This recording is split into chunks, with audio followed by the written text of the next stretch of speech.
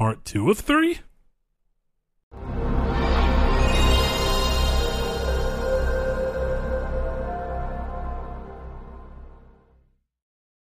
Hello and welcome to episode 36 of Triangle Squared. This is a PlayStation-based podcast, and I'm your host, Brett Beck. Alongside me, your other host, Saul Bridges, bringing you lucky episode 36. That's right. So, I'm going to talk normal now. Yeah, that was creepy.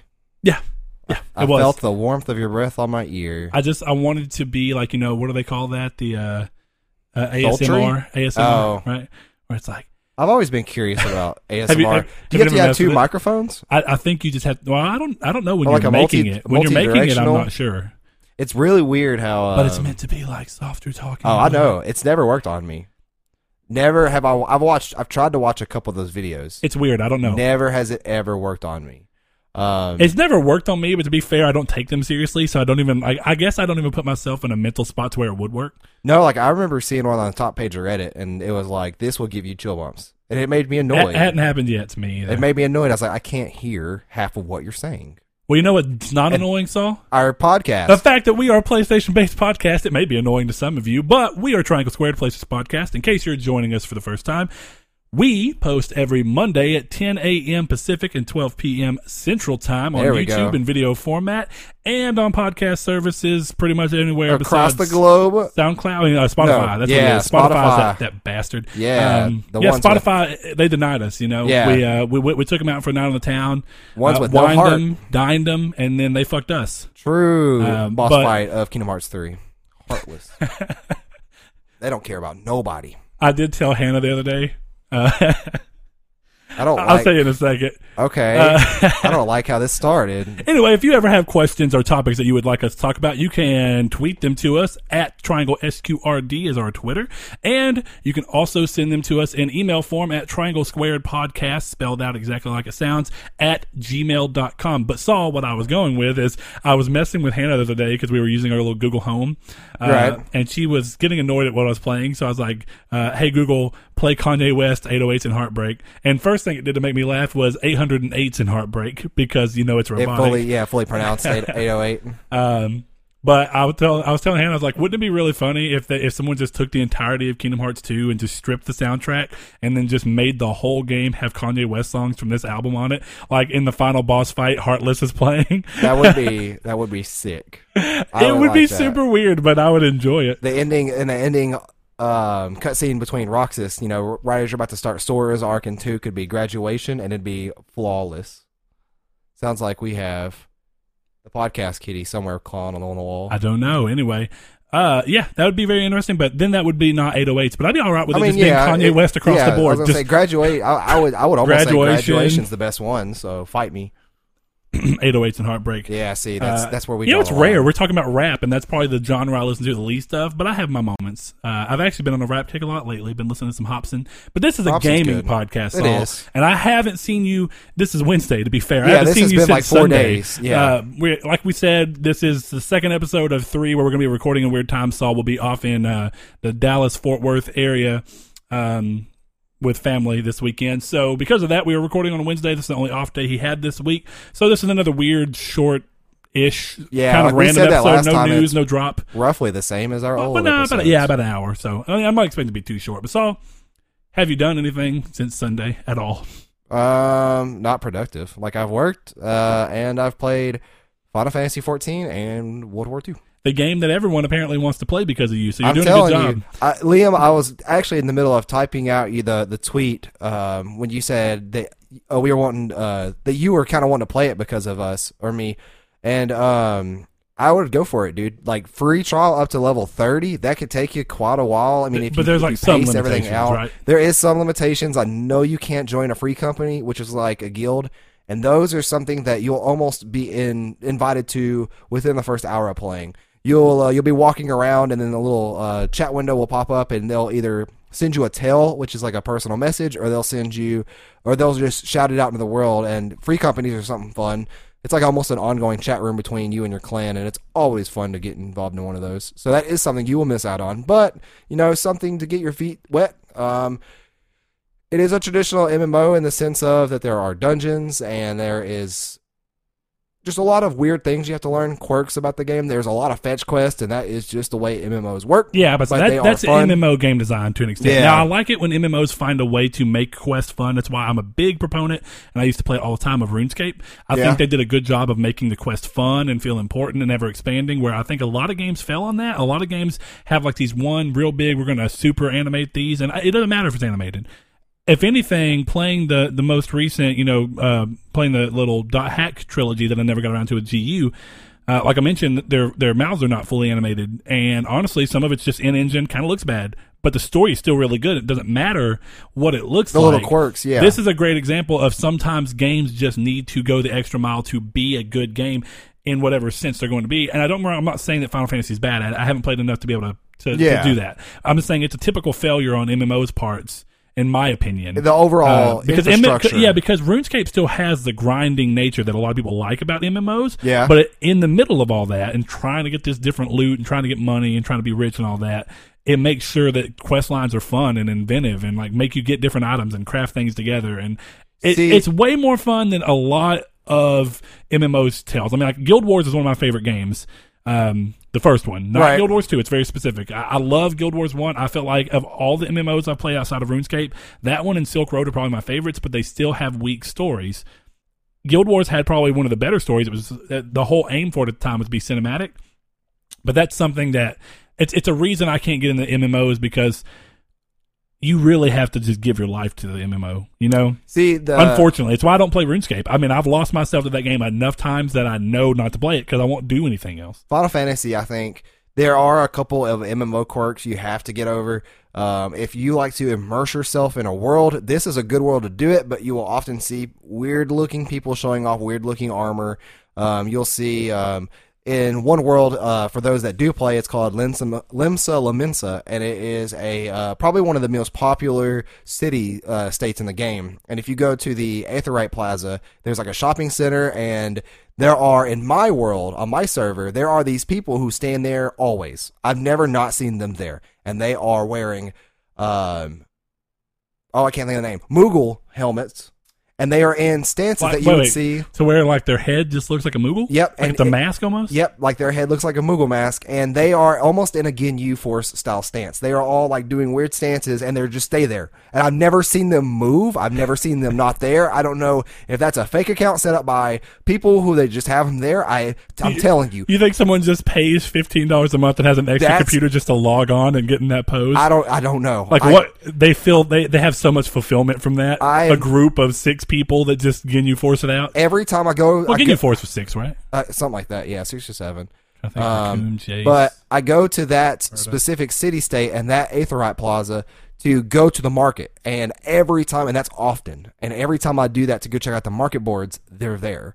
And I've never been there, whether it is 8 a.m. here, 10 p.m., 3 a.m., they're always there. I don't know what world they're in. I don't know what it is, but it's hilarious. The actual game, though. What do you think the chances are that it's people that just specifically wait? They follow you around and they somehow know that you're about to leave, and they're like, "Go!" and then they get into position. That'd be creepy. They specifically do it just to ruin your life. I'm like sitting there I get done like doing a fate or something. I look over, there's a Moogle person in a bush, and they're like, "He's over here. He's not there yet." That'd be creepy.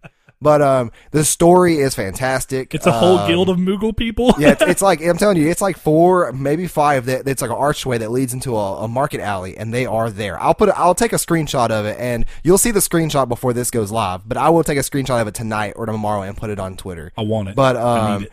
It's good. It has a good story, and it feels like a Final Fantasy. I will say it had a good story when I was playing it. It's of what I played, but I had the feeling when I was playing it that it was going to be one of those things where you get a story and then you have to do like 5 levels worth of normal MMO missions, and then you get another cool story mission. It kind of does that, but it's not locked off by leveling. I mean, you could get to a point where if you're not playing enough, you will hit a point in the story where you have to be a certain level. But I've only done that once, and that was, I think, the first time I ever played. The game doesn't scale though, right? Is there a level requirement for missions? Technically, yes. Now, your class jobs are every 5 levels, and that is something you will hit. Like I started a summoner, and I was level 5, and then to get to level 10, the quest it gave me got me like level 7, and I could not do level 10 quest until I was a level 10 summoner. But I just swapped back over to my level 50 Black Mage and then carried on with the main story. But it's good. It will take some time getting used to if you guys do jump into it. There is a lot of stuff that you have to get to used with, like the buttons and the HUD. And there is some stuff that you can do that I would recommend on making the HUD better. You can scale the crossbar thing down. But it's certainly worth the free trial just to see if you don't like, or if you like or don't like it. But other than that, I've been playing World War II. Still a really solid game. A lot of bad mechanics in the game though. Unfortunate. Like spawning. I can't tell you how many times I've spawned and have been in combat within like 3 seconds of spawning. Well, it's not really a mechanic, I guess. That's just, it's bad. Oh, yeah. It's bad spawn. Yeah, I can't remember what they call that, but there's an algorithm that determines. It's a bad game flaw that has. Like it's the spawning and it's really, really fun when you have a good match, and it's really, really annoying when you have a bad one. But that's really been it. I started Persona 5 today, but I've played that before to the point where I'm at, so you're off all day today, right? Yeah. Changed my tire and started playing Persona, and then played a little bit of Final Fantasy 14, but then played a lot of Call of Duty World War II today. Okay, cool. I got to the point in Final Fantasy 14 where there is 12-man dungeons, and that's where it gets hectic. And the thing about that is that people are grinding for certain weapons and relics and stuff in that dungeon. Since it's level 50, and I've never had done that dungeon, so we kind of just rushed through it. So I was kind of like trying to keep up, trying to realize what's going on, like, you know. And being DPS is pretty easy because that same dungeon is why I stopped being a tank, because I did not want to have to worry about leading people through this dungeon. So. What's just as a quick aside, I'm sorry for interrupting. No, you're good.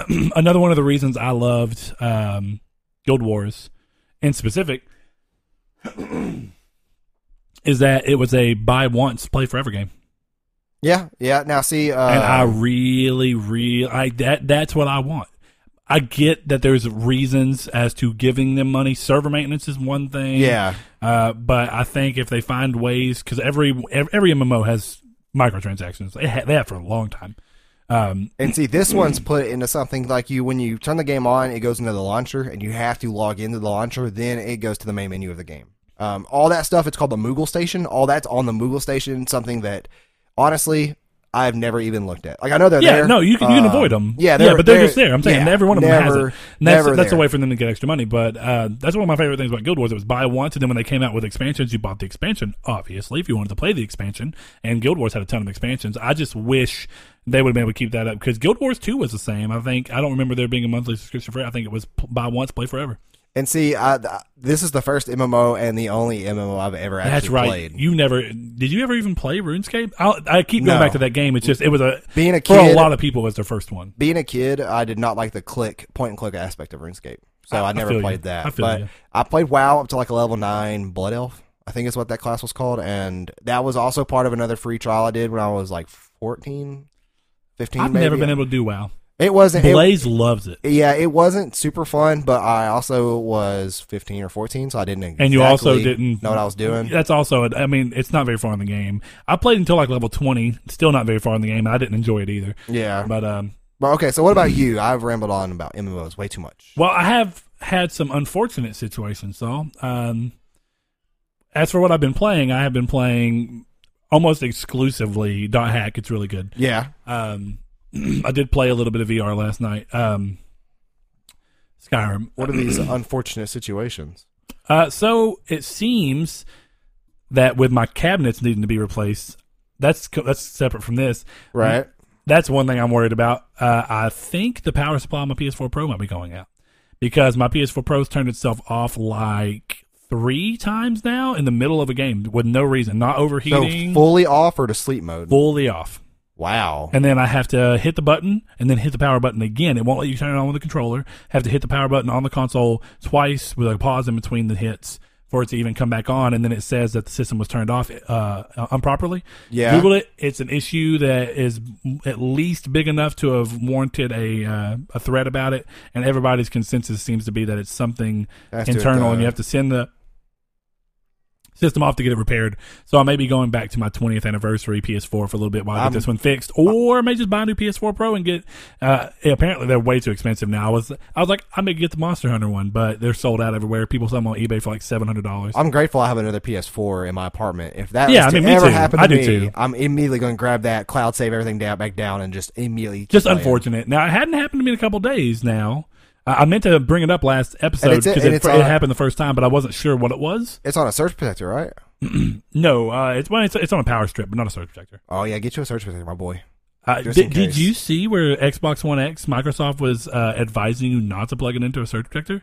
That sounds like that's a scam. Like, don't plug your thing in, pay us money to I don't know. I can't remember seeing the reasoning why. I don't even think they mentioned it, but it was apparently like it could cause problems. Which I don't know why it would. Really unusual. But people were like, what? I don't think I've ever heard of a company saying don't plug your electronic into a surge protector. Yeah.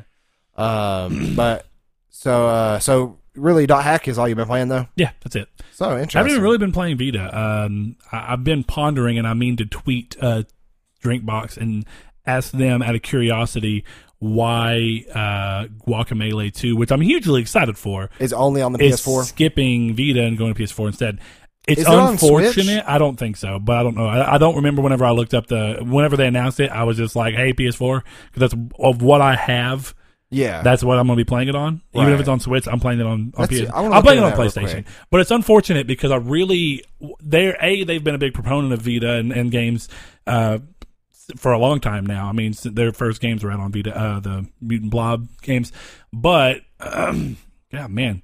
I guess I've been just kind of like, I'm super excited for it, and the more I think about it, the more I'm like, but it's not going to feel right to me because I played the entirety of the first game on the Vita, and I feel like it's going to be weird playing that game again, or playing a game that's so similar on PS4 instead. It makes me wonder. I want to ask, like, was their vision for the game too ambitious for the Vita to run, or are they just trying to step away from the Vita because they know it's on a decline? Yeah.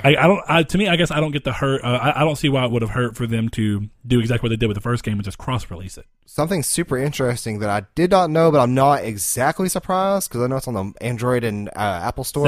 Severed on Switch. Not surprising at all. Drinkbox did Ask Us Anything on Reddit, and I'm curious as to if that was to kind of plant the little seeds of potential developers for the Switch. Who knows though? I'm sure. I mean, they're a great. They're a very revered developer at this point. I mean, Yeah. I'm not going to say they're just absolutely huge, but they have a following. Yeah. And they have since the Vita, and they were very supported on the Vita, and that following will likely just move with them wherever now. So I mean, it's fine. But Saul, that's about all I've been doing. Sadly. So for those who are tuning in for the first time, maybe ever, this is going to be a different episode, part 2 of 3, where we have no news, no drop. Instead, though, we technically said that, but continue. Did we say that this episode? Yeah. Oh, well, there you go then. This episode, you're going to find out that Saul repeats himself because sometimes he zones out when Brett talks. Not all the time, though, but just sometimes. And then you'll find it out because I'll repeat what Brett has said. So today, I think we're going to go through some Twitter follower or Twitter mentions, and we kind of got some random topics today. It's not necessarily one stretched out topic, but we're going to kind of go over the Games Award and we're going to do some reader mail right now. So so okay, so let's see. What is going on? What with your glasses? I know, like the bridge of my nose just became insatiably itchy, and I don't know why. I don't know, but Saul, I actually like this topic. I don't know if I'm going to go with 5 game franchises. I think I can scale it down to 3 or maybe even 1. I saw that. I don't even know if I can do 5. Yeah, that's what I'm saying. I mean, to really think about it. But, okay, so this is from Alabama Gamers. Their topic is, you each take over development for 5 game franchises to make them more likable to you personally because you did not like the last game or games. What franchises are you taking over, and what are you changing? That actually ties into another question that somebody has asked us about sequels, and I think it was today. Yeah, it was. That ties into where, honestly, a lot of things that I have played that have a long-running sequels, I've pretty much liked to a good degree and not really considered changing much about them, or I wouldn't have played them, I guess I could say. Like, I did not get to play Dead Space 3, but, see, and if you were to ask what I would change about that, honestly, that series, I don't have a huge qualms. A lot of people had qualms with 3 and never had qualms with 3. I could see how people want more horror aspect and slow it down, but I can't really input on that. Now, if I was to say a series that I really do enjoy that could benefit from multitude of changes, really, it would be the Call of Duty franchise. Get that stuff boots back on the ground like World War II. World War II plays great. And this is going to be tricky because it goes over multiple developers like Treyarch, Sledgehammer, and Infinity Ward. But yeah, like those games, remove all microtransactions from that, and I know that's not going to help.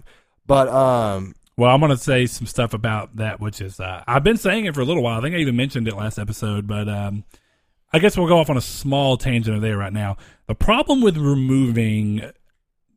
specifically removing microtransactions from games, removing this is aimed towards Battlefront, removing pay to win. Yes, I was going to say removing microtransactions that give you benefits over other people in multiplayer. But pay to win. Going over exactly why some people want Cosmetics microtransactions to be gone completely, and the only reason I got to tell people that, I mean, is it comes down to a thing where if they do that and there's no more, completely extra income for them outside of the initial purchase of the game. Excuse me, and like DLC and small stuff. Anyway, if they do not get that kind of influx on the thing, this is so off center. I don't know if I hit the table or what. Probably did. I didn't. I set that up, so that's probably me setting it up. Anyway, unimportant. Sorry, but if they do that, one thing that people just take for granted is that games are so cheap right now. And they just are. I mean, they have been. They've not changed. Me and Ryan were having this conversation, I think, the other day. $60 I'm fairly like positive. They've been $60. I mean, the last time that you saw games increase was from the PS2 to PS3 gen. It went up $10. PS2 games brand new were $50. PS3 games brand new were $60. You did not see a price increase this gen. And I think that games are more expensive to make now than they've ever been. That's just true. It's a fact. It's amazing how some developers that have games that are full price. And I may be wrong. The Last of Us had not pay to win, but any microtransactions. It did. I'm fairly positive. I think that's it what I was curious about. Cosmetic ones. But that's neither here or there. That's a good question. I'm not quite sure. I'm fairly positive it did not. I mean, I'm fairly positive that it did.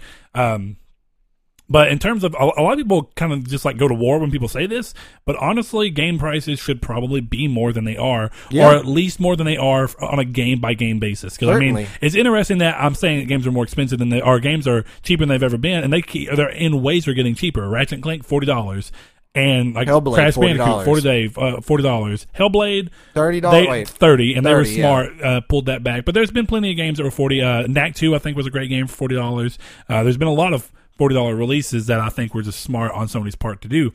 And there's been, I think, a couple of Recore on Xbox was $40. Yeah, something like that. So, yeah, games are getting cheaper, but they're trying to experiment with what a game's value is versus what they think the market will be more likely to accept it at cost-wise. And then weird kind of points in there like length of the game, multiplayer. Yeah, there's a lot of different things. I mean, but realistically speaking, games are more expensive to make now than they ever have been, even in the PS3 gen, and yet they still did not get a price increase. Yeah. Games as a form of entertainment are cheaper per hour out of usual gameplay experience that you get. The entertainment per hour cost is honestly cheaper in gaming than it is in any other form of entertainment that's major, like movies or television. Excuse me. So people want to complain and go, games are too expensive, or if games go up in price, they're too expensive. But realistically speaking, I expect them to go up with it, whatever the next generation is, by probably $10. Yeah, 10 or 20. And honestly, if they go up to $70, I'm okay with that. And like I said, I think there are games that justify a bigger price point. I mean, it's a great deal that they were able to release The Witcher 3 at $60, but I honestly think they could have hit $80 or even $100 and been okay. I think a game that I personally would have been okay with paying more than $20 for, I think is its price. Terraria, I would have paid $60 for that. Yeah, that to me, I got so much out of that game that it was it was worth more than some full cost releases that I play these days. Yeah, it worries me for the people who can't afford these kind of games. Exactly, so it becomes to be a thing because it kind of splits them off from the general fan base of those games too, which is never good. It's weird. There's a lot to it, but honestly, games might go up. So that was a quick aside, and it really wasn't quick, but I just wanted to mention that because people are complaining about microtransactions, but right now they are kind of just filling in and delaying the raise of a price of gaming because they have some form of extra income. Right, and by microtransactions, I mean pay to win. I'm fine with Overwatch style loot boxes for cosmetics. I'm fine with that. And I'm not fine with pay to win, and that can always die. I don't care who it is. I don't care if Destiny today came out and said, you can get this new pulse rifle that's better than anybody else, but you have to buy it with a Bright Ingram, I'm done. Like, I'm already pretty much done with that game until it gets fixed. And that leads me to the other point of his question is, like, what other, like, development would I change for the betterment for myself? That would be Destiny. And all I'm going to say to that is, Bungie, listen to the player base. I've read so many comments, so many threads that have pointed out problems with the game and how to fix it, and Bungie just needs to listen to these the how to complaints. fix it is a little more murky because the people who are suggesting these things do not know how the game works and a million different things that they may not understand. But some of the things are as easy as going back to Destiny 1 style things. Sure. And then that would work. Some of it comes down to it's a balancing act. I mean, Right. While some people there may be this vocal minority that has one problem that they're really just harping on. You're seeing it online. It seems like it's big, but the rest of the people are happy. And then you change it from the rest of the people that are happy that aren't being vocal about it. Do they suddenly become vocal because you changed something they liked, but they just didn't care to express that they liked it? Well, you know what I mean? Like, it's a weird balance because anything you do, you risk alienating part of the fan base. Well, something so simple as hand cannons on the PC version have no bloom. But in the consoles, they do. There's no reason there for that, really. Have no bloom? Yeah, like when they shoot the reticule and stuff and the accuracy, which after the second shot, that shouldn't, like, and on PC, you're already more accurate than you are with a controller. So, like, let us be more accurate with the controller. They didn't have bloom in Destiny 1. And if they did, they still played better than they do now. That's something they can easily fix. And that's been an outcry since almost day one. Since almost day one, hand cannons have been seen. Not a big hand cannon guy. So. Yeah, I love hand cannons. And I've seen tons and tons of people say, like, hand cannons need to be better. But generally that, like, just Bungie, do what Jeff Kaplan and the guys over at Blizzard do with Overwatch. Take in what the community's saying and at least put together and piece together and apply what will work. Because it just, a lot of it needs to be more fixed. Transparent, which I feel like they're getting better on. Like, when there's a problem, admit there's a problem. Say, hey, here's a problem. Here's what we're going to try and do to fix it. Work with us. It may not work the first time. It may, it's a balancing act. Yeah. Work with us. We'll work with you. I used to have, between me, you, Joe, and like 4 others, plus RJ, and then a couple other people, I had at least 8 to 9 people on my friends list on Destiny every day. And I have not seen those people on Destiny since, including like 2 weeks. Joe. Including Joe, and that's the big one. That right there. I haven't played Destiny 2 in like a month. And when he's on, he's playing Crucible. He's not playing the actual game. He's playing, or the PvE. He's playing Crucible. Yeah. But yeah. So like, as far as like that question for Alabama gamers, I haven't really thought about that in any sense of the word or any kind of sense of the topic or question, deeply at least for me to remember it at this point. But I could definitely see some good points being made for other franchises. I'm going to say I don't play. There's one that already kind of happened for me. I wasn't a big fan of the Assassin's Creed franchise. Yeah. And they've kind of gone back and added everything I want. I like games that are, personally, I like games that are more RPG-ish. They've added a skill tree. They've added gear. Not necessarily to the level that I'd like them to add gear, but as a first attempt and a first go, I like it. If in whatever game they do next, they can fully expand that to where you have different helmets and different clothes and stuff like that, and they can really find a way to work that in. Kind of Witcher style. I think that'd be really cool. Trying to think of like other big franchises that I really I'm not a big fan of. It's hard to really think because you kind of ignore games that you don't like all that much. And you just like, and sometimes it's like easy to ignore. Well, but it's like, and I get what he's trying to say, but I think it's sometimes like you don't even think about a game in that direction because a lot of the times the games that I don't like, like I typically don't like turn-based games, but I'm not going to fault the game even in my own mind as for being turn-based and think it should be something else. Well, I think his question was is that like how would you change them to make them better for you? I get that. Can you read it? But how do you make them better for you? And I guess he's saying that they're not bad games just because we don't like them. Well, he also said last game, which makes me wonder if this was aimed towards prequels. Like if there's a series. Well, I mean, because he's saying it's a series. Yeah. They're franchises. Yeah, like it's obviously not a franchise, or not typically considered a franchise if they only make one and then they're kind of done with it. You know what I mean? Like that's a lot of people think of franchise as more of a series-oriented word. So with that being said, it's hard to really think about series that I would really sit there and just change because a lot of them are just fundamentally different than me instead of it being like small, easy tweaks to do. I mean, you could go out on a limb, I guess, and you could say like, I would like to see a very, very cinematic, story-driven Zelda game, but that's kind of not in the vein of what Zelda is. I mean, I've said it plenty of times. I think Breath of the Wild is a fine game. It's just overrated. In my opinion, I think that people gave it a lot of points for doing things that games have been doing. Some people say, well, it's putting it all together. Still didn't feel that good, and the game gets very repetitious quickly. The main goal of the game is, honestly, you just find yourself kind of just washing and repeating, going, okay, I'm going to go from this shrine to this shrine to this shrine to this shrine. It becomes a big part of the game because the game kind of pushes you to want to do that. Yeah, you can just go through and play the story, but the game wasn't near as narrative driven as they made it seem like in the trailers when they finally showed voice acting.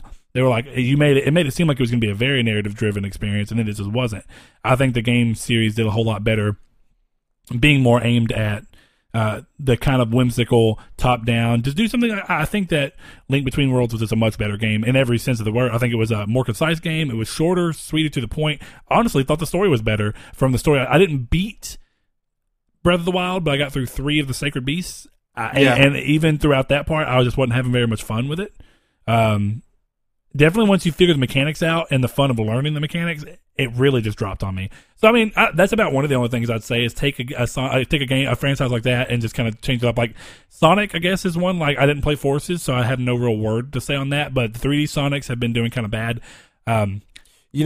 Changing that up, I think it would be making a cooler story and kind of trying to dial back and do what's good about controlled. Like, I don't think that they need to be open world 3D platformer. For me personally, I don't like that. It's why I already don't like Mario. I definitely don't want Mario Odyssey. It's why I liked Jak and Daxter to an extent, but I liked it more when it got towards being more of an action game than a platformer like the first one. Because while it's a fine game, open world 3D platformers, their cameras just really get in the way of the platforming. Yeah. So I can see that. I still love them, but I could see your complaint with that. Like Knack 2 this year just showed me a great example, and Crash Bandicoot games being re-released, of games that have very tight camera control and give you a camera shot that lets you understand how you're going to make your jump instead of swinging around every time you're doing something, or you moving it around while you're trying to make a jump and then messing yourself up because your depth suddenly looks different now that you've jumped and you've swung the camera. There's a lot of things to be said. I mean, my personal opinion is I think 3D open world platformers have never been just a strong suit in gaming, but I know other people feel differently. I feel like they play very awkwardly and clunky in comparison to controlled camera games, specifically in platformers though. So. Yeah. So let's see. I know No Fate had a really good one, and that's kind of Well, let's see real quick, because I want to see Sean Santarud real quick, just kind of tying off that other one, was the How About Games sequels that ruined perfectly good series. I think that everything that really happened in the Crash series post Crash Team Racing was just a slow decline. So, I mean, I'm not going to say there wasn't anything good about them, but I definitely would say that the Mind Over Mutant and Crash of the Titans were 2 games that were just... I'm going to have to look at my trophy. Not great, and really, really just nailed the coffin in what I really liked about Crash Bandicoot games. So those are definitely one of them. I don't want to say it ruined a good series, but I definitely would say a sequel that was just weaker was still a really good game, and I enjoyed it. And I don't hate on it near as much as other people do, but I do think there's something to be said about God of War Ascension. It was the probably weakest God of War game to date that was at least an actual console game, or even the handheld ones. I thought that the 2 handheld games actually were much better games than Ascension, personally. So I know it's controversial, but I thought Watch Dogs 2 was garbage, and I thought Watch Dogs 1 was really good.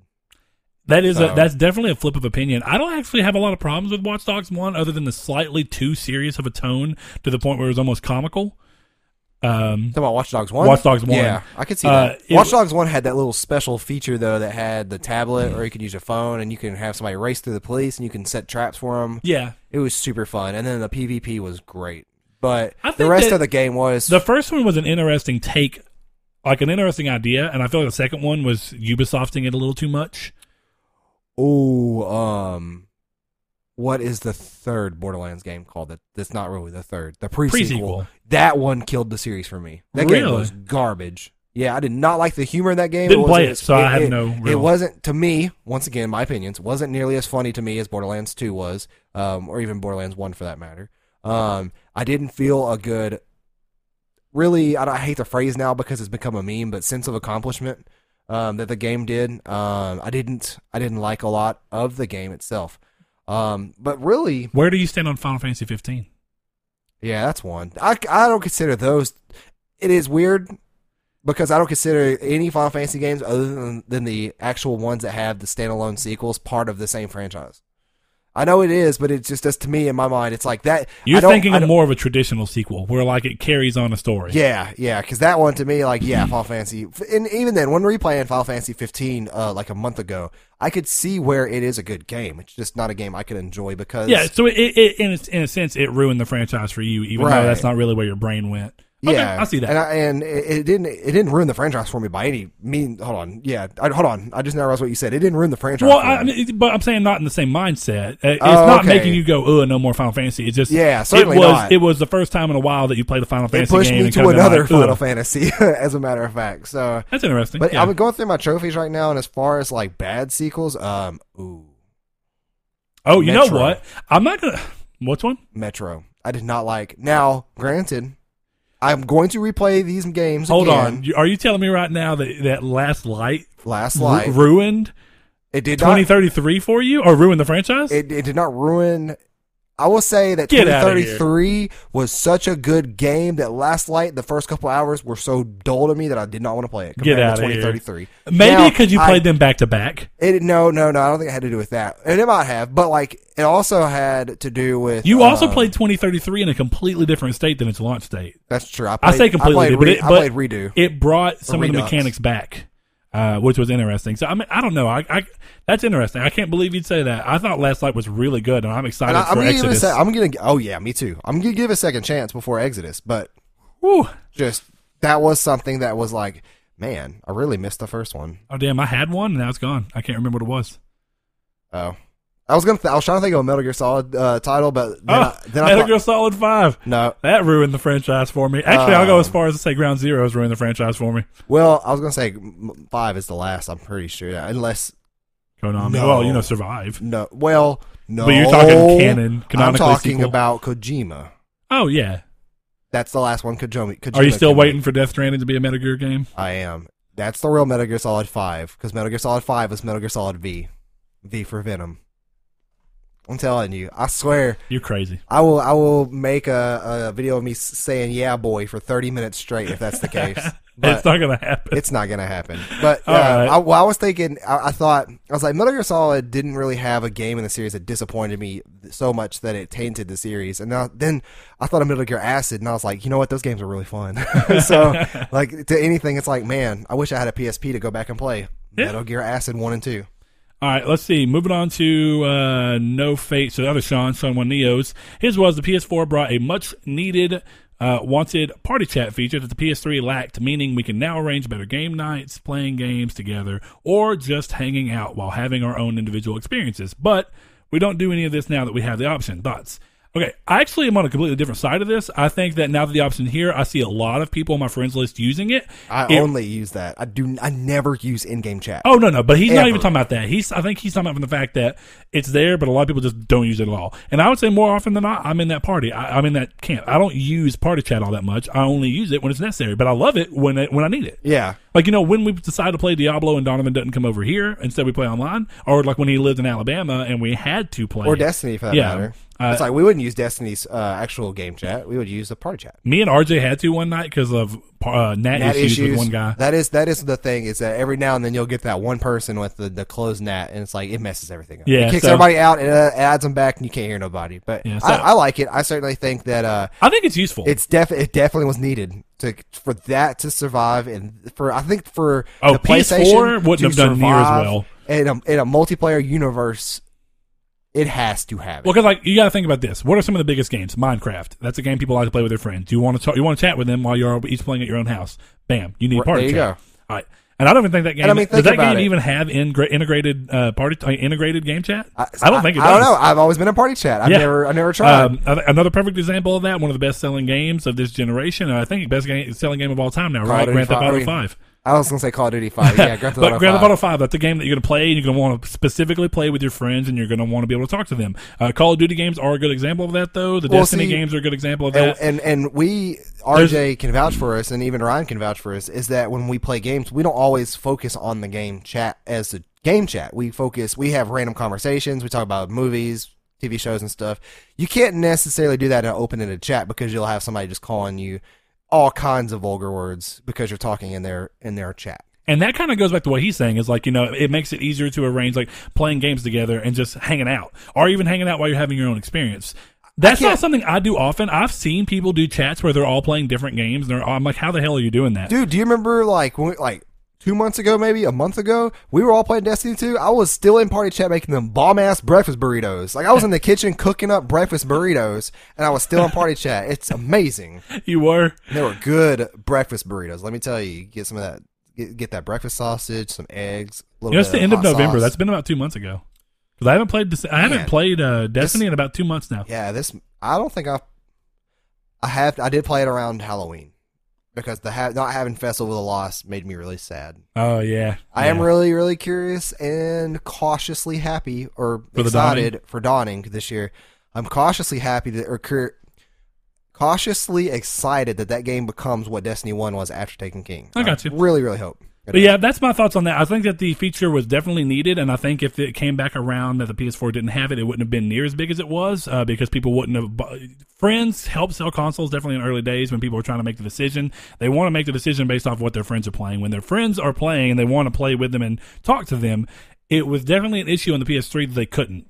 You had to find weird ways around doing that, and you didn't want to use you didn't want to use in-game chat ever because there's a million other people, and you can't. When you play games like that, sometimes you just want to be able to chill. So it's a nice feature, and while I don't use it all the time, I appreciate it for what it is. I think it's very important. Now, he did come back and add, I'm curious to find out if others feel the same or if my friends and I are just getting too old to spend time together. Definitely happens. And then his other thing was maybe better storytelling in games leaves us wanting less distractions. And that is absolutely the reason I do it very little. When I play games, I play so many story-driven games, I already don't like distractions in my own house. I want to be able to play the game and understand what's going on and take it in. That's why I play games. It is my main form of entertainment and storytelling. Dude, that is my biggest kryptonite right there.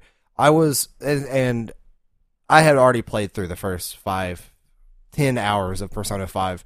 And I'm replaying it now, and I was like, let me listen to a podcast. And then I was like, man, I really like this music.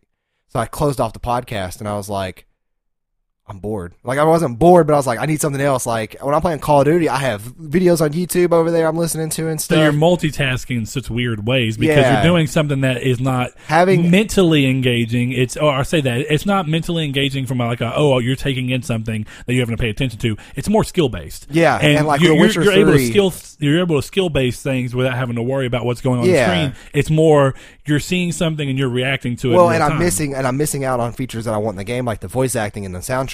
Like with Persona 5, if anything, and we'll get into this here in a second, the soundtrack of Persona 5 needs an award on its own. I think it did get nominated for it does. We'll check. Yeah, we'll check here in a second. You go ahead, I'm going to check. But, I would say soundtrack or narrative, and I know it's not narrative, and that's what makes me mad. But, yeah, it is. In narrative? Oh, no, never mind. Hold on. No, it's not narrative. It's not narrative. Go ahead.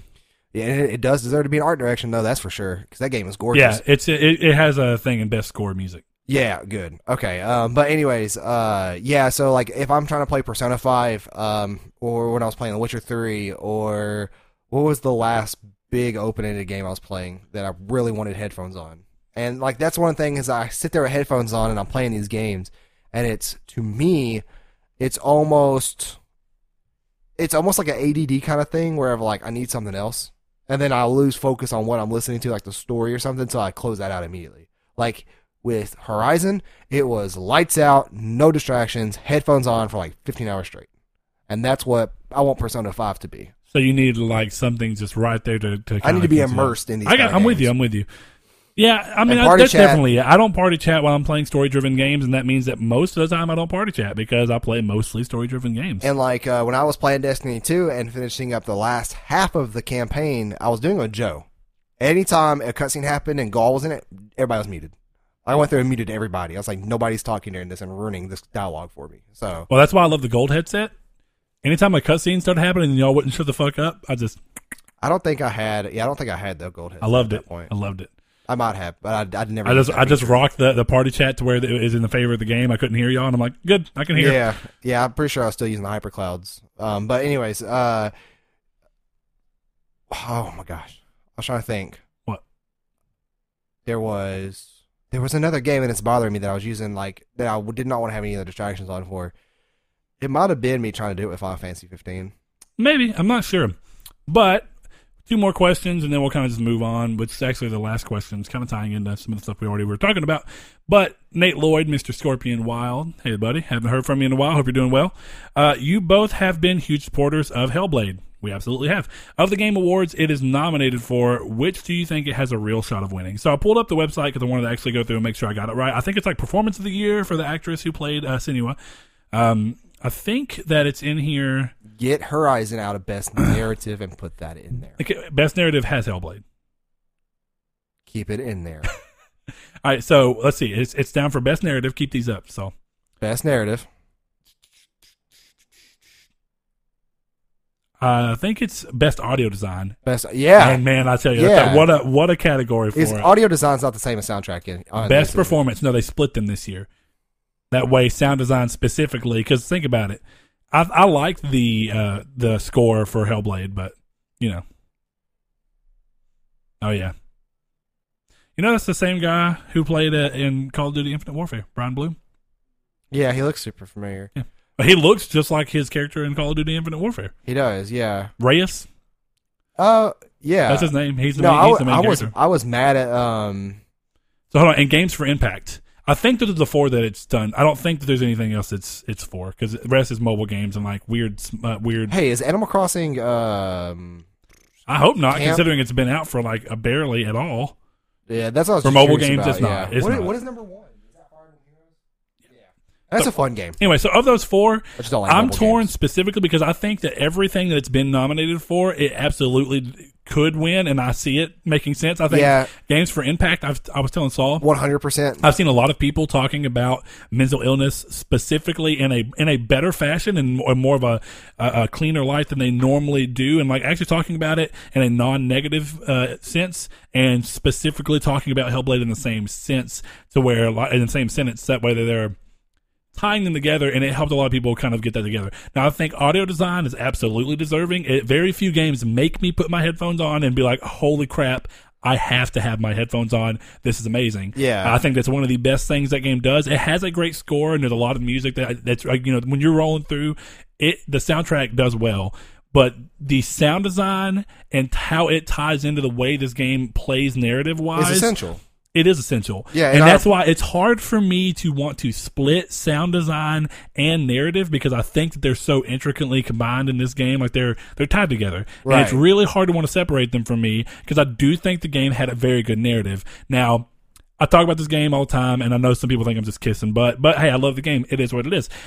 I have a hard time wanting to choose Hellblade over Nier, and that's specifically because I think Nier's a little bit longer, it has more weight and impact as you're going throughout it, and it's more of it's a little bit, it combines this personal scale conflict and drama and like resolution where you're like, oh, okay, this is a one person or one group of people struggle, but then it also has like humanity as a whole and has a lot of existential stuff in it that actually makes you go through and kind of think about what's going on in the world, the effect that like what's going on in the robots. There, like the game has more scope and scale, and I think how long it is and how much it twists and turns on its own head to where sometimes you're like, I can't believe that just happened, and it takes a lot of Japanese role-playing game tropes and then flips them on their head. I just think that the narrative of that game as a whole had more impact on me, but I think in the short period of time that Hellblade was out, the Hellblade was, a campaign, 7 hours, 6 hours, something like that. I think I said it took me about 8 to 9. So regardless, with that being said, I think it was a very good narrative, and I think that if it won that, I'd be okay with it. Definitely more to me. There's only 5 games in that category. It definitely deserves narrative over every one of those games in that category to me, from what I have played. Yeah, because you haven't played Nier, so you have no clue. To play I'm with Nier. you. I'm with you. Now, I do want to say the last one that we haven't talked about, the last one we haven't talked about yet, is Best Performance, and that's Melina Juergens or something like that. I can't remember her name exactly. This was her first time performing in a game. She works for Ninja Theory. Yeah. She was she ended up, like, I think there's an interview where she talks about she was there for, like, just testing everything out, and they ended up liking her and kind of just wanting to use her. Yeah. And they coached her through it and everything and kind of helped her get to a point where she could really do the performance, and I think she did a phenomenal job. I think... Certainly now, so, of course, there's... there's a lot less character interaction than in other games. So her performance is widely focused on her own battles within herself, and they're very closed performance. Like, it's all about what's going on with her and no one very else. Personal. You're not playing off other people very often. Yeah. A lot of times it's very internal struggles, but it's shown in a physical manifestation throughout the game because that's kind of what the game's about. So I think that for a lot of reasons, in comparison to the other people that are there, Laura Bailey, Uncharted, Lost Legacy, Claudia Black, who is Chloe, and Lost Legacy, Laura Bailey. Are those that deserving? It was a great game, and I think that they were good performances. Aloy for Ashley Birch, again, great game. Brian Bloom, I didn't play Wolfenstein 2, but I did not think his performance in Wolfenstein 1 was very worthy. So I don't think. Actually, I have to say, I think in comparison to the competition, I actually see her winning. Yeah. I personally do. So, I mean, of the ones that I think it probably will win, I think it will likely win Best Performance. I hope it also wins Best Sound Design. Yeah, because like Ashley Birch on there from Horizon, Horizon it was had a good great performance. story. It was a good performance, but it doesn't. I think it comes down to the supporting cast wasn't as strong, and in ways it pulled her performance down. Yeah. Because it was a single-handed performance until towards the end, and then even then with those the kind of returning characters almost in a sense, it was just kind of. It was okay. I mean, there's moments I really like in the game. Like whenever you go back and you visit your dad figure's grave, I can't remember his name off the top of my head, and she has that really emotional scene where she's talking to him about everything that's happened. I actually really liked that scene. I thought that was really good. That's right at the end of the game. I think too. she excelled when she was able to just kind of be herself. A lot of the other voice acting was fine, serviceable. Really, I mean, it was good, but it wasn't enough to pull me in any way, and I didn't feel like a lot of what was going on was enough to pull me. So I think as a performance, I just don't feel like that's I really feel like that is the strongest performance of the people listed in this category. Yeah. The only one I don't know anything about specifically is Brian Bloom as Blazkowicz in Wolfenstein 2, but I've seen him in Wolfenstein 1, and I can't imagine that his performance... Was he BJ in Wolfenstein 1? I'm fairly positive. I mean, the voice doesn't sound any different in Wolfenstein 2. No, not to me, and I platinumed Wolfenstein 1. I have a hard time I don't know. I don't know. Out of that category for me, between... I feel like she's it. The Lost Legacy that I've never played, and then the voice acting performance, and Horizon's also kind of coupled by those weird facial animations at times. That's true, and I think that of course Nadine and Chloe, they look amazing. I mean, there's a lot to be said about their playing off of each other and stuff, and it is a good story, it's a good performance. But I think that because Hellblade's focus is so about Senua, and the way that the performances are really pulled around her face, and the way that they did the head rig. They do a lot of zoom ins on her face. You could see a lot more emotion and expression. I feel like she goes through a wider range of emotion than you see the other people do in these other games. And I think that adds a lot to the performance. And because of the fact that it was dealing with something with such societal weight as mental illness and doing such a good job at portraying that in a way that makes you feel like you understand what it is like for these people, at least a little bit, that's enough to me that it was powerful. See, I guess that's the best way to say it. It's a powerful performance, whereas the rest of them are not powerful. They're just good performances. My whole opinion on that is that the last cutscene of the game, after the final boss and everything that you have with Sensua, is more powerful than all of Horizon Dawn to me. I agree. Yeah, it's ridiculous. I actually agree. And it's the way she's looking at the camera, the player, the soft voice for the first time really in the game, Yeah, then how angry she is in that scene too. It's really good, but Horizon doesn't come close to me for that. So that's all. It. I think best performance and best sound design are the closest. Those are the ones I feel like it will absolutely best win. Narrative and best sound design for me. That game as a narrative pulled me. Well, and I guess you agree with me over performance though too. So well, it seems like you do. Well, I'm talking about just standalone. I honestly have a feeling that it could win in every single one of it. I have a really hard time with best audio design going to Destiny 2. There was never a single time in that game where I was like, oh yeah. I don't even think, and no, I'm wrong, there's a couple of cool moments in Destiny 2. I don't think the score deserves to be on there. Well, for me, no, the score is certainly good, especially during those couple of story missions. But is it award-winning good? For the soundtrack, it's up there, yeah. The only moment that I could actually be like, that was a really good, powerful moment, and the score is what made it, is the beginning of the game, when you're going through, when you've lost your powers. Yeah. That's about the only moment that had like a real impact on me. I was like, wow. Well, I like that particular piece, and I'm pretty sure it's the same piece, but it's different parts, because I've listened to the soundtrack on YouTube. Yeah. But it's at the very end when you're running on the rooftops to get to Gaul. Okay, I see that. Yeah, that was really cool. That was actually pretty cool. I don't know. So I guess we'll go ahead and just go into the The last question we have here is from Mr. Steve Biddle. Oh yeah. Hey, Steve. Wait, did we just get that? Yeah, when we started recording. Okay. Sorry about that, Steve. Oh yeah, we're good. We're good. The last question we have, and it kind of goes into something we want to talk about anyway. You know what? Before I do that, I want to say I have problems because I've talked about this with a couple of people. I have problems with the Game Awards as a whole, and so me and you loosely talked about this. So I kind of want to spend a moment on that. I have a problem with the way the Game Awards is actually structured at this moment. I feel like there is a lot of games in there, like something that's been a lot of debate with a lot. I've seen a lot of debate in it. Specifically, is that for the Game of the Year, the Game of the Year nominee, PlayerUnknown Battlegrounds in there, and that's a early access game. It's. I mean, part of me understands why it's there. The game has done so well this year, but Fortnite is aping up on it and really getting to a point where it threatens to overtake it. This may be the only year that the game can get the recognition of it being a big deal. And it was a big deal when it first came out. It's calmed down a lot. People aren't talking about it near as much. Fortnite's done a good job. I just feel like of all the games on this list, it's the one that makes the least sense. Dude, this list sucks. There are so many better games than Breath of the Wild. Or, wait, hold on. There are so many more games that could fit into Game of the Year category than Breath of the Wild, Odyssey, Unknown Battlegrounds, Persona 5, and Horizon. Now, I do want to say most of the things only have 5 or 6 nominations. Right. So that's specifically. Now, don't get me wrong. I can't say anything about Odyssey. I expected it because all Mario games end up doing it. Breath of the Wild, I still feel like, to me, Breath of the Wild is a solid 8 out of 10, which is nothing to be ashamed of. Well, see, but I just don't see it being. And of course, that's everybody. There's people that I know I think Nier should be in there, but I know there's people that don't think Nier was very good. Well, and I'll leave my personal inputs for these games kind of Aside. unknown. Yeah, because if we do happen to do a Game of the Year award for ourselves, or even a Game of the Year episode for us, Maybe delve into it a little more. I want to leave everything for that. But there are better games of these, or there are games that are just as good as these top 5. And in my opinion, I don't think Horizon belongs on that list. That's what really makes me. I feel like there should be about this year. I feel like there should be a list, which would be really hard to do every year, of best new IP, because I think there's stance for Horizon to be best new IP. Yeah, and see, my whole thing is that, I'm not trashing Horizon as a nominee. I'm not saying it would win. It's a good game, but I think that it does deserve to be noticed as a big new IP. I think there even should be an award.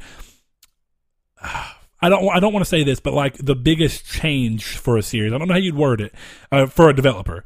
Like, I think that there's a lot to be said about the fact that Horizon comes from a studio who has always made Killzone. Right. Yeah, They've Guerrilla. always made first-person shooters, and they took. And don't get me wrong, there's better open-world games and everything, but this, as a first take at an open-world game, it is really good. It performs almost flawlessly. It's got a good performance, good voice acting. Not on regular PS4 doesn't. That's a good point. That's a good point. I had multiple frame rate drops in that game. And not bad, but, like not where it was just. I do remember that happening a lot, and not. I keep saying a lot. It happened often enough to have to be this noticeable. memory now. Yeah, exactly. But games like these 5 particular games, the same way, Unknown Battlegrounds, get that off of there. Like, it's an early access. That's not an actual full release game. That is my not problem. a retail game. Get it out of there. It does not deserve to be on that list. It's honestly the only game on the list that I just can't make an argument for. Yeah, it's literally not a full video game yet. It's still early access. And, I think they're releasing early 18 for Xbox, later 18 for PS4. Yeah, I think it was supposed to be before the end of the year for Xbox, but they weren't able to hit that, right? And see, for me, I would argue, there are, like, I'm trying to think through all the titles that I played through this year, especially earlier in the year, like Neo. Neo could be on that list. Neo was very good. I may have, and I think that's another chance a couple of the boss stuff in the game, but that really irks me. But Neo is a very good game, and I want to revisit that game one day. It's just, it's a very well made video game. I'd be very, it'd be an interesting category too. Most improved sequel. See, I'm blanking. Just kind of how we're going on the opposite. Well, like Gravity Rush 2, I feel like was everything that Gravity Rush 1 was, but better. I think that there's argument to be made that it's a very good improved sequel. Regardless of how some people feel about Knack as a series in whole, I think Knack 2 is a very good example of a sequel being much better than the first game. There are some people who would argue that Watch Dogs 2 is a much better sequel than the first game was. I know that you feel differently about that, but there's reasons to be said. I think there's categories that just don't exist. it can only be so long. That's true. But I guess my other problem with the Game Awards as a whole is that they've taken it. It's less and less about the games, and almost every year it starts to be about these weird other things. I mean, I'm glad that it still has game culture in there. Like it's esports is part of it. That's cool. That's a part of gaming that I feel like does need to be talked about, and it doesn't get talked about often. At least in the big media. I think there's people who follow it and it gets bigger every day. But I don't like that there's kind of like a halftime show and they're really worried about getting some band to play. I feel like it needs to be a little classier. It needs to be an event. Honestly, I feel like they should take away reveals. When I watch it, I don't want to be seeing games for the first time at the Game Awards.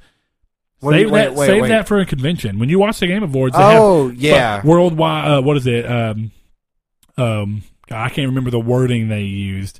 World premiere, first premiere or whatever.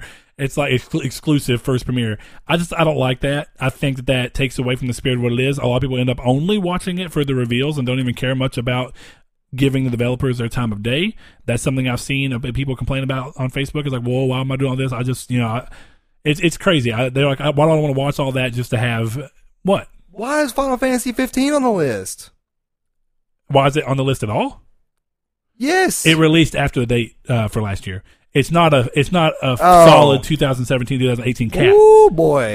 Final Fantasy 15 released too late to be a contender for the first game. Right. For last year's. For last year's. Did it? Yeah. So it did. That makes sense. Yeah. I mean, because I'm going through here and looking at the list. I haven't seen Rime on here, which is a good game. I feel like there's plenty of games that are just missing out, but I mean, I don't know. It's a weird thing. I feel like I already have problems with nominations. I feel like a lot of these things, and I don't know where they get their nominations from. If people write in to determine, or they just kind of follow. I've heard Ryan say a sentiment that I actually think is probably not all that wrong, which is that they just see what's been trending on Twitter, and then they just kind of make it like, okay, well, we're going to say that these games are for that. Speaking of this show getting too big for its britches. Let's go ahead with the most anticipated game presented by McCafe. Yes, McDonald's Cafe sponsors the most anticipated game. They need that money to pay these bands to play in the middle of this crap, or not have it all. Like, just that's my biggest thing. Come on, Jeff. Like, seriously, Mr. Keighley. Isn't he the main person behind all this? Like, he's the president of this. He has he's all the control. All I don't like it. It's too big of a show. I love Jeff though. Like, Jeff is a great person. He seems to be. Don't get me wrong. I have no real problem with him. He seems to be very. Ryan does not like him very much. We've over a game of Division. We were talking about that. He said he just kind of seems braggadocious. Like kind of. Yeah. He does. I can agree with that. He seems genuine, which is why I like him so much. I mean, I'll give you that. I don't have problems with him. I have a problem with the way this show has continued to evolve to a point where I feel like it's less and less about the games every year, and it gets to be more and more like this weird Super Bowl halftime show the whole time, and they just occasionally throw awards out. Well, and there's so much more in best performance that could be in there than those 5 people too. Like, it's weird seeing nothing but these. Like, is it the 5 of every top category or something? I don't know how they went about doing it. It's a problem I've had. I feel like there's much better ways to give awards to game. Like, I think the Dice Game Awards are more classy and just nicer, more elegant. I don't think I've ever watched a little more those. Focused. I mean, they're more closed off because they're not an event. He makes this an event, and he's like, you're going to see bands and reveals. Don't give me reveals. I just want the developers to have a night where they're thanked for the work that they've done, and that they are, people look at them and go, hey, this is your achievement. Even being nominated is an achievement, and I'm proud of every one of these people being nominated. Of course. I feel like it's gotten too uncontrolled, and I don't agree with it. But I'm gonna kind of end it at that from me. But I am really curious as to where they get their nominees from. Like, I wonder what that's a big deal for me too. Of games are these nominees coming from? Because if you go through there, alt tab back over to there, because almost Horizon. You can get that tab back because I want to make sure I'm right, and I just didn't cherry pick with my eyes. But I'm 99% sure that Horizon was in almost every single one of these. No, not in every one of them, but it's in a lot of them. Okay, so we have... It's like you see the same games pop up in a lot of categories, which, I mean, I guess, you think, oh, hey, it's good. Like, best art direction, which I actually will agree. It's a pretty game. Yeah. Best narrative, it's in there. 3. Best art direction, it's in there. 4. Best score is not there. Sound design's not there which either. Is surprising. Best performance 5. She's in there. Games for Impact is not. That's pretty much it. Those are the main 5 ones for them. See, that's what I'm saying. Like, the way it's broken up is just weird to me. Basal? Yeah, I'm really curious as to where they get these nominees from, and it's just They give us the user potential to vote for these things, which is great. I think that should always be a staple of the show. I feel like the user potential to determine what's on there. I feel like it should be an open poll. That's what I'm saying. You go in there and you write in what game you want, and even if it's a game that wasn't talked about bigly throughout media outlets, for gaming, which don't get me wrong, most games, if they're big and if people like them enough, then they get on there. But there could be these weird little underdog games that end up rising up where a lot of people vote. A lot of people vote for it to be a nominee, and it surprises people. Yeah, and see, it would be cool that if the nominees were user driven too. Yeah, I'm really and I'm curious. not going to say that they're not. I don't. Yeah, know they might about be. It to know, they very well might be, but I don't remember seeing. And I used to keep up on this show constantly back in the day. I don't remember in any memory that I have of being able to pick the nominees. Yeah, I mean, me either. So I think you've always been able to pick the nominees. I think there's like a win. judge panel that kind of determines what games are going to go up, but I'm not quite sure about that. But Mr. Steve Bitto, since I kind of threw him to the side a second ago, I'm going to pull him back over. He says PSX predictions, which we already kind of want to talk about. Which city would make a better home to PSX? What games do you want to play at PSX? Is this your first PSX? Are you a fan of panels? If so, what makes a great panel? Favorite Sony executives, past, present? What announcements could bring the house down?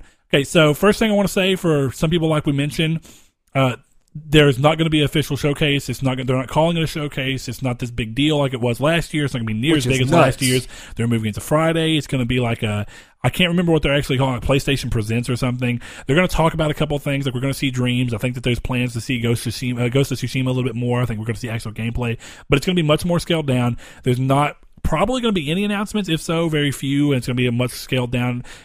It's way different. It's a little unfortunate.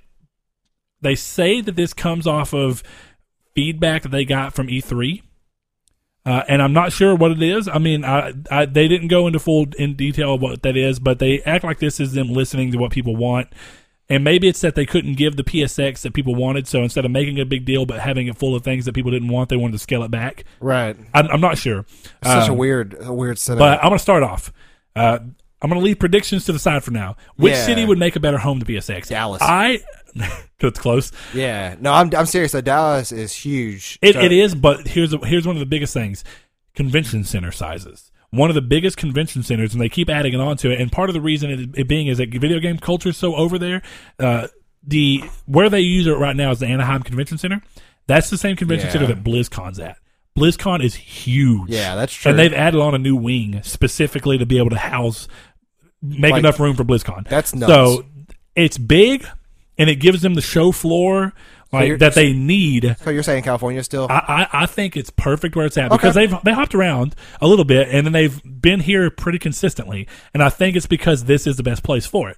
I honestly do agree with that. This is not my first PSX. I have been to PSX. Saul sadly did not end up getting to go. Had to get a refund on his ticket.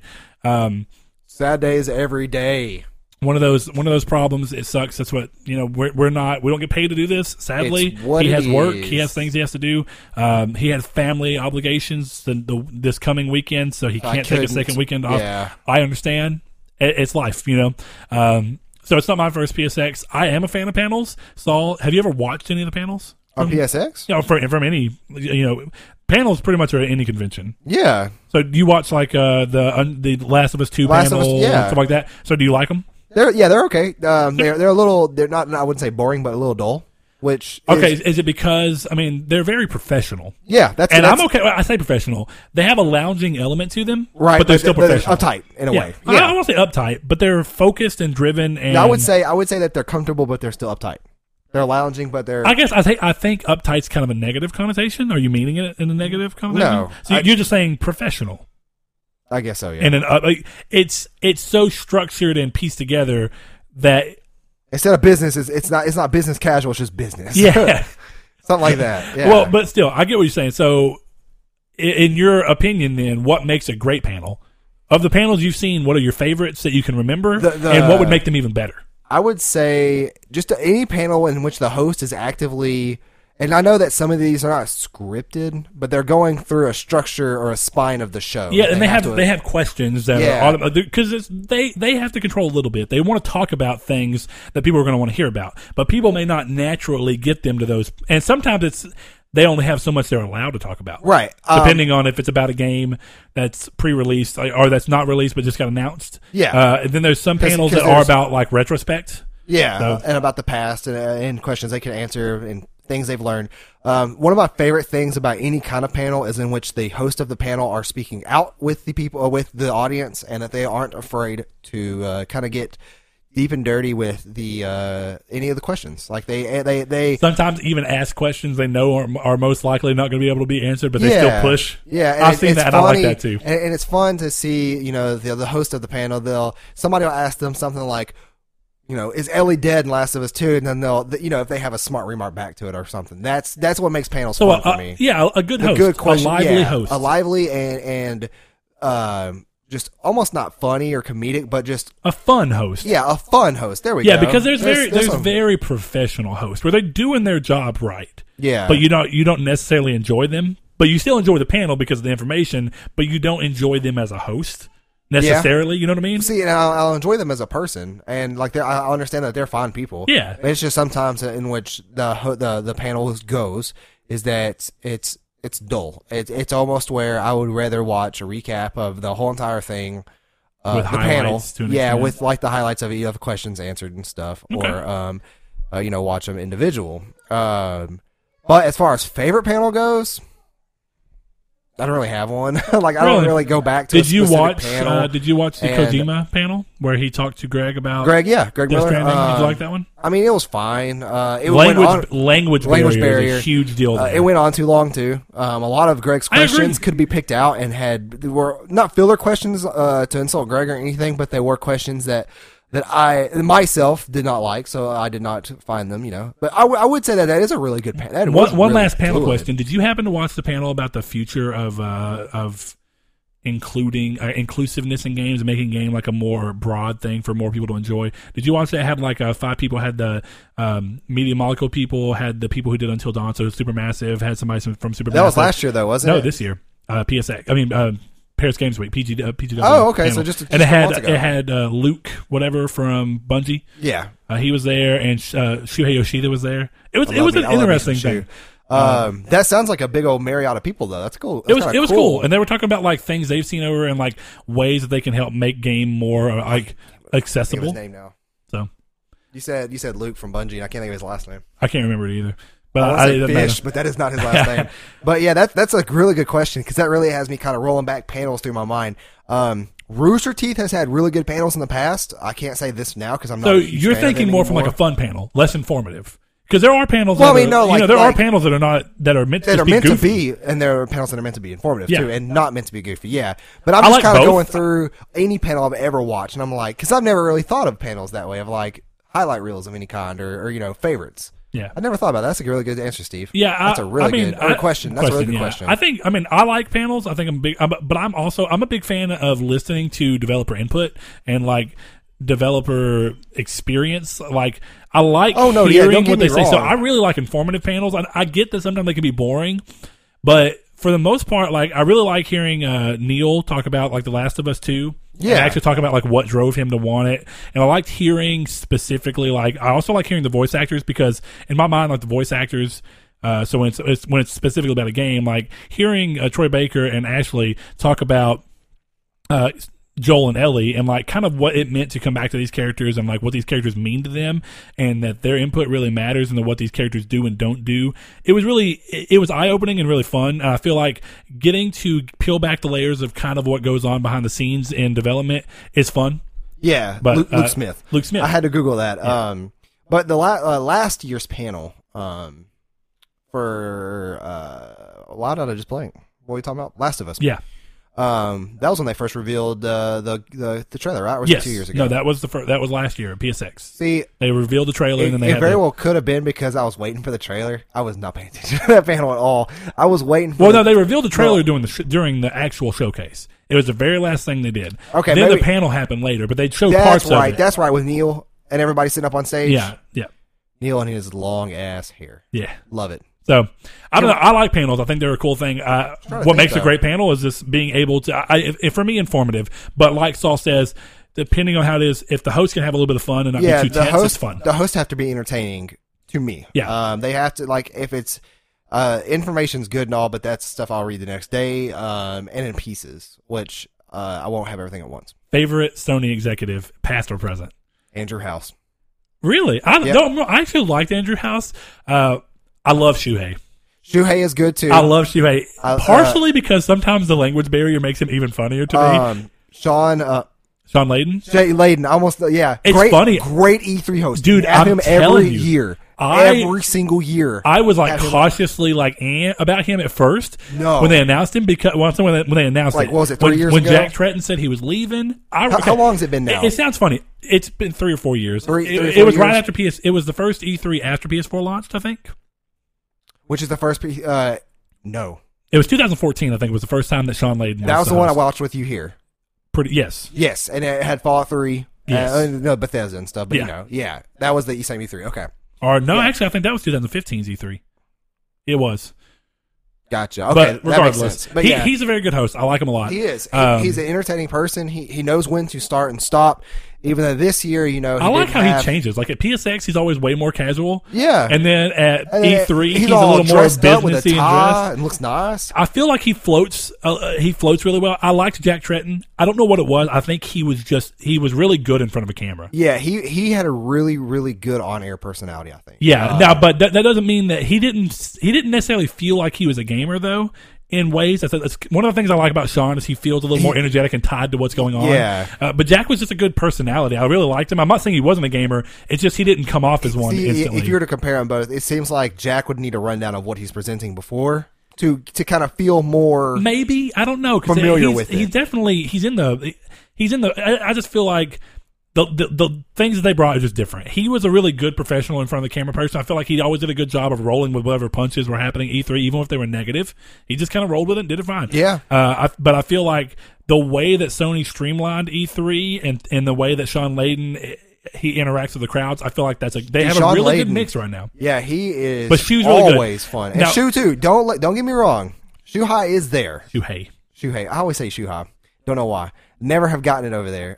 Even with the ending part of the old. Oh my gosh. P.S. I love you. Singing with Shuhei. I used to say that instead of singing. Lord. Like they would literally say singing with Shuhei, and I'm like, oh yeah, singing with Shuhei. it's one of those things that when you first pronounce it, you can't get over the pronunciation that you have wrong. I got you. I still call Suicune from Pokemon sometimes Suicune. Just because that's how I pronounced it when I was like 11, whenever Gold and Silver came out. Dude, you caught Suicune yet? Yeah, Suicune. Ask Seth, dude. I'm telling you. Go up to Seth tomorrow and be like, "Hey, man, have you ever seen Suicune?"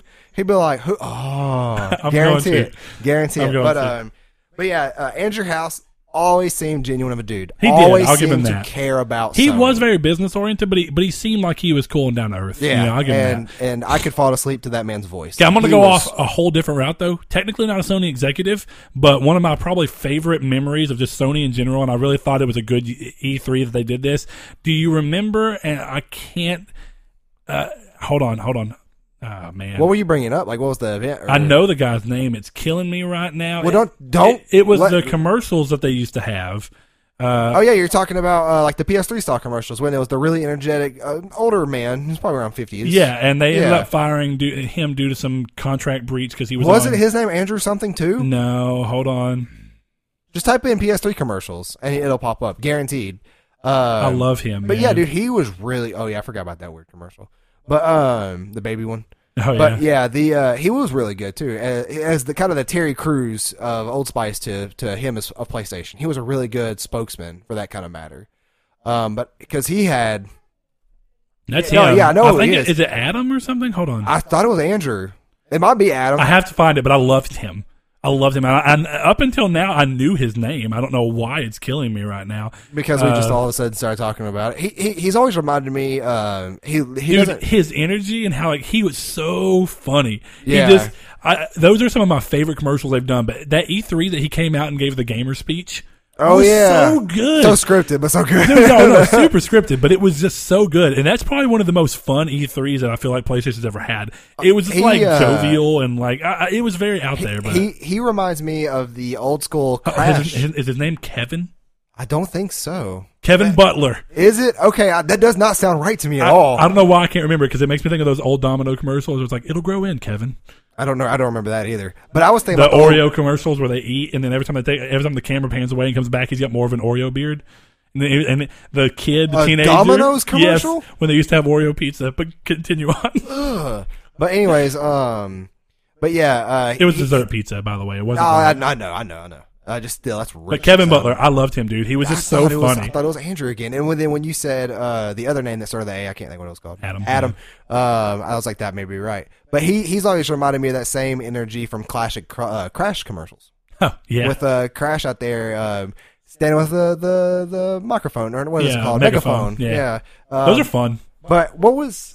So the last one is going to be PSX predictions / what announcement could bring that house. I've already said I don't know if you saw the rumors going on that Devil May Cry 5 and Soul Calibur 6 were supposed to be PSX reveals. Do not care about Soul Calibur 6. Give me some Devil May Cry 5. That is what I want to see. Did you see the new rumor where apparently it's not going to be ready for PSX, but it is happening? It's a rumor still. Well, wasn't it the voice actor for Virgil I don't commented on it? Somebody I don't commented remember on that, it. but I think it was the voice actor for there's Virgil. been rumors going on that it was supposed to be at PSX as a big announcement. Maybe with PSX scaling back, they're moving it to something else. But if it does happen, is that your Megaton announcement? Bloodborne 2. I actually hope that happens. I just don't think it's going to. I've seen so many people want it that it needs to be wanted into existence. But do you feel like that's a PSX scaled? Do you feel like that's a scaled down PSX announcement, or do you feel like that's a next year E3 announcement? That would be. You know what? I don't know. They took a chance in the first time. The first From Bloodborne games, I'm trying to think. What was the difference of time between Dark Souls 1 and Dark Souls 2? Like 4 years? No, 3 years? yeah, It wasn't 2 years. I don't 2 or think. 3. Google that for me real quick. Fact check me. I want to say it's 3 to 4 years, and I want to say 4. And I could be wrong, but Dark Souls 2 came out in 2014. I do remember that. Yeah, we were, not too long after release. I got the collector's edition, but maybe like not even a year after release. Dark Souls 1 was because Demon Souls was 2010, so Dark Souls 2011. Okay, so 3 years. Let me double check. Bloodborne has been out for 3 years. Demon Souls was 2010 in America, I think. It was initially released in Japan in 2009. No. They had to have come out 2009 Let's look. in America. I thought it did. North America, October 6, 2009. So just late that year. Yeah, because Seth had it, and I remember that was the year I graduated high school. And he bought I that remember new slim one? and it was in the room when he was off at his what was his first job? Oh yeah, Lifeway. Yeah. He was off at Lifeway. I'd play it, and that's where I got into play Demon Souls for the first time. I didn't play it long, but I did play it. But yeah, so let me think here. So Bloodborne 2 would bring down the house, but you'd be Bloodborne 2 would perfectly bring happy down the house. I'm gonna call it again the same way I wanted to call Ninja Theory. Hey. I mean Sucker Punch. What? Oh yeah, I got. I said Ninja Theory because the game. Yeah. It's Hellblade, but all that stuff too. Yeah. But more importantly, if they, I don't care when it is, when they announce Bloodborne 2, we're gonna see them nips, boy. Yeah, I don't care where it goes. Hashtag free the nips. I already showed my nips. If it happens on a day when we're not recording or anything, and we're not doing a live stream with it or whatever, I'm not going to take my picture. You take a picture of your nipple and you put it on Twitter. No, that's no. Oh, you hurt me. You hurt me with your words. But you got my nips on the E3 stream. If you guys haven't seen that, go check it out. It's hilarious. Didn't we cut it out? I don't remember. I don't think so. I thought like towards the end, We should have. I'm happy enough. I'm easy of a person. Here's my nips. Yeah. But yeah, Bloodborne. I was gonna make the same call with Ghost of Tsushima. Yeah, and say that Ghost of Tsushima would be at Paris Games Week, and then they would drop. That way, it wouldn't take too much away from Last of Us, which Last of Us still had a trailer. I still am mad. People think that's Ellie in the trailer, so let's get that out of the way. I've seen too many people claim that's Ellie. That is. Have you seen people say it's Ellie's mom? I have seen that. I don't think that's the case either. Well, but it would be that scene's happening in the past. The only Has reason that been confirmed? Nobody knows. No, Okay. Nobody knows. See- But I could see this much. I think it's weird enough that I don't sound offensive, but the Asian-ish kid is saying demons. It could be because of a culture difference, or it could be that it's so early in the happening that they don't know what else to call them. Like they don't, Yeah, but I don't know because they call them the affected normally, right? No, they call them clickers. So, but that came from the sound they make. So I don't know. It's hard to say. But if that did happen in the past, that's cool. But that would have not. I'm trying to think of the timeline here. Last of Us. I don't think that would be possible though, because Ellie was 11 in Last of Us 1, right? Yeah, something like that. 14. Roughly, 11, roughly something around like that age. What was the year gap? 7 years in between? No, I'm not going to say 20. spoilers. Was it 20? Okay, never mind then. I thought it was a shorter gap between the very beginning of The Last of Us into the next hour. Yeah. I'm not going to spoil 20 years. anything in between that gap because if you never have played Last of Us, literally can go pick up the remaster for like $10. Go do it. Go play it. But okay, so 20 years. That makes sense. I was going to say that if it's been 7 years, then there's no absolute way that could be her mom because of the weird 7-year-old or 11-year-old child Yeah. being there. 7 years. But No, because you got to remember, Ellie was born into the world. She never knew what it was like before. we are treading, and I know it's like a 5-year-old game. Well, hold on. I'm not treading. I'm telling you right now that she's 11, and there was a 20-year gap in between the first moment of Outbreak. No. Okay, yeah, I get what you're saying. I thought you were about to say something else. So no, she was born into the world, and then I thought you were going to give a benefit she has. No, just saying, like, in general, she was born into the world. She never knew what it was like before the Outbreak. How old is that game? 2013? Yeah. Came out August. 4 years ago. 2013. I remember the day that game came out. Me, you, and Seth. Or July, one of the two. We were at Walmart buying Pokemon cards or Yu-Gi-Oh cards. Something. But I don't know. I feel like there's not going to be any announcements. I mean, honestly, I'm just happy enough knowing that Dreams is going to be there and seeing. My hope is that we actually see, and like my prediction is that we see what Dreams actually is. We get explained more of how it and why it's a game, and then we get a release window. And if we do not get those things, then I have to drop Dreams. And Dreams is something I'm interested about, but this will it's like a morbid curiosity to the point where I just literally want to see if it's even coming at this point, which apparently it is, obviously. Yeah, but I'm telling you, if they do not give a release window and show more about the game, and really preferably a release date, if they don't do that, then people are going to start chalking this up as the next Last Guardian. I mean, I love Media Molecule, but cool, but like, I think we're a little different though, because have you really had a reverence for the Little Big Planet games? a little bit, yeah. I mean, I absolutely love those games. See, I don't Some of my favorite times absolutely love ever them. have been Little Big Planet 2, and then definitely, and this wasn't Media Molecule to be fair, but Little Big Planet Vita was a great game. Yeah, Little Big and Planet I mean- 1 and 2, I have a lot of fond memories of. No, dude, mean, I very, really, very good. I games. appreciate the series for what it is. And Tearaway was a really interesting game. I think that Tearaway is a very underrated Annie game. is still addicted to that game. Like, she still has been playing that game in spurts. On the PS4? On the PS4, yeah. Unfolded, I think is what that one's called, right? Yeah. And like, I love that studio because they're really original, Imaginative. and they're really imaginative. And I've already forgotten about Dreams once. If it's not like solid concrete release date or solid concrete gameplay or mechanics or something, like if it's a rhythm game, oh my god, I hope it's a rhythm game. I really do. They've already said, I mean, it's going to be a game where you make your own games to an extent, so Right. it has some DNA of Little Big Planet in it. No, well, yeah, and people say Sound Shapes is a rhythm game, which I can see that for about half the game because the other half with challenge mode or whatever, not really, but can see. But I would love to see Media Molecule make a rhythm game, a rhythm platformer style of Little Big Planet. That'd be interesting. That's my dream for them, and I want rhythm because I can just imagine the soundtracks that Little Big Planet has and stuff. Their own music composition into a rhythm game would be amazing. Well, they use a lot of, in Little Big Planet, they used a lot of licensed music. Did they really? Yeah. All of the little tunes. I'm in the not going to say background- none of it was original, but they used a lot of licensed music. So like all the tunes in the background and stuff, and all like little sound effects. yeah, like That's all licensed? Yeah, That's not made by them. No. Who did that come from? it's European stuff. I mean, that's actually UK stuff. I mean, they're So a UK based. Yeah, so I've they're- actually heard of it. I'm pretty sure I've heard that exact song that I was just doing on like a Peppa Pig or something. One of those. Weird. Oh, or maybe it was The Hive. All the child shows that my daughter loves. see, I spent a summer spending nights on and off at my friend's house, and he used to have Little Big Planet 2 for PS3. I'm pretty sure is what it was. Maybe it was 1, but we would spend a lot of time trying to create levels, and we would spend more time trying to screw each other over while playing the game. So that was what's Slapping fun each about other. it. So fun. Just everything in that Oh, game. But I'm really shocked right now that parts of that soundtrack did not come Little Big from- Planet 3 is a sequel that just did not live up to the rest of the series. Dude, I remember Even though I liked it. who bought that game. Me, for Thanksgiving. Yeah. When we did Friendsgiving, I mean. At, I remember we Blazers. played that game for like 20 minutes and stopped and watched South Park or something. Yeah. It was okay. It's just because it didn't leave, like, everybody was not bored with it, but It was you know, weird. I don't know. It was a big lost change. interest. It was a big change for the series, which I guess they had to be bold enough to try and make that change, but was there a PSP Little Big Planet? yes, there was.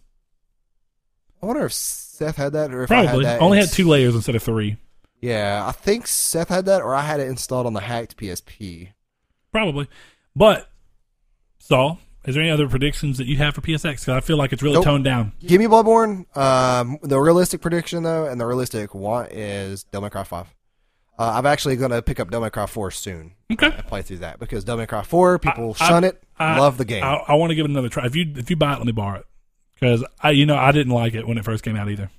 So, what are you aiming it at me for? No, I'm just doing that because you can't borrow a digital game. No, you're buying it digital. I hate you. I hate you. It's all fine. I'll buy it myself. But Saul, I think that is all. This actually ended up being a pretty long episode. An hour and a half? Yeah, man. We just talked and talked and talked. So sorry if you didn't like it. But hey, if you did like it, we answered a bunch of your questions. And talked about some stuff we were already going to talk about. So, until next week. Just don't be mad at us which for is our another opinions. short, weird episode whenever Saul's back and before we go to PSX. Tune in next week for another odd episode. But then we'll be back to normal when we come back to, I guess that'll be episode 38. Will be our normal again. Yeah, because 37 will be the last one. Yeah, so episode 38 will be a normal episode. But hey, thanks for joining us. And like I said, if you want to follow us on Twitter and you have a Twitter and you don't do it yet, we are Triangle SQRD. And you can email any questions you'd ever like also to us if you don't prefer that. To trianglesquaredpodcast@gmail.com. And Don't of forget course, about our Discord. oh, hey, yeah, thanks, Saul. Discord. You ran that. You go ahead and talk about it. Yeah, so for you guys that want to have a easy way to chat with us and hang out with us, and we've been enjoying it. We were doing Joe Dirt quotes last night in it, so it's really chill. It's not so much centered around the podcast, but more just centered around hanging out. We're talking about Xenoblade 2 in there. We're talking about all kinds of weird things in there.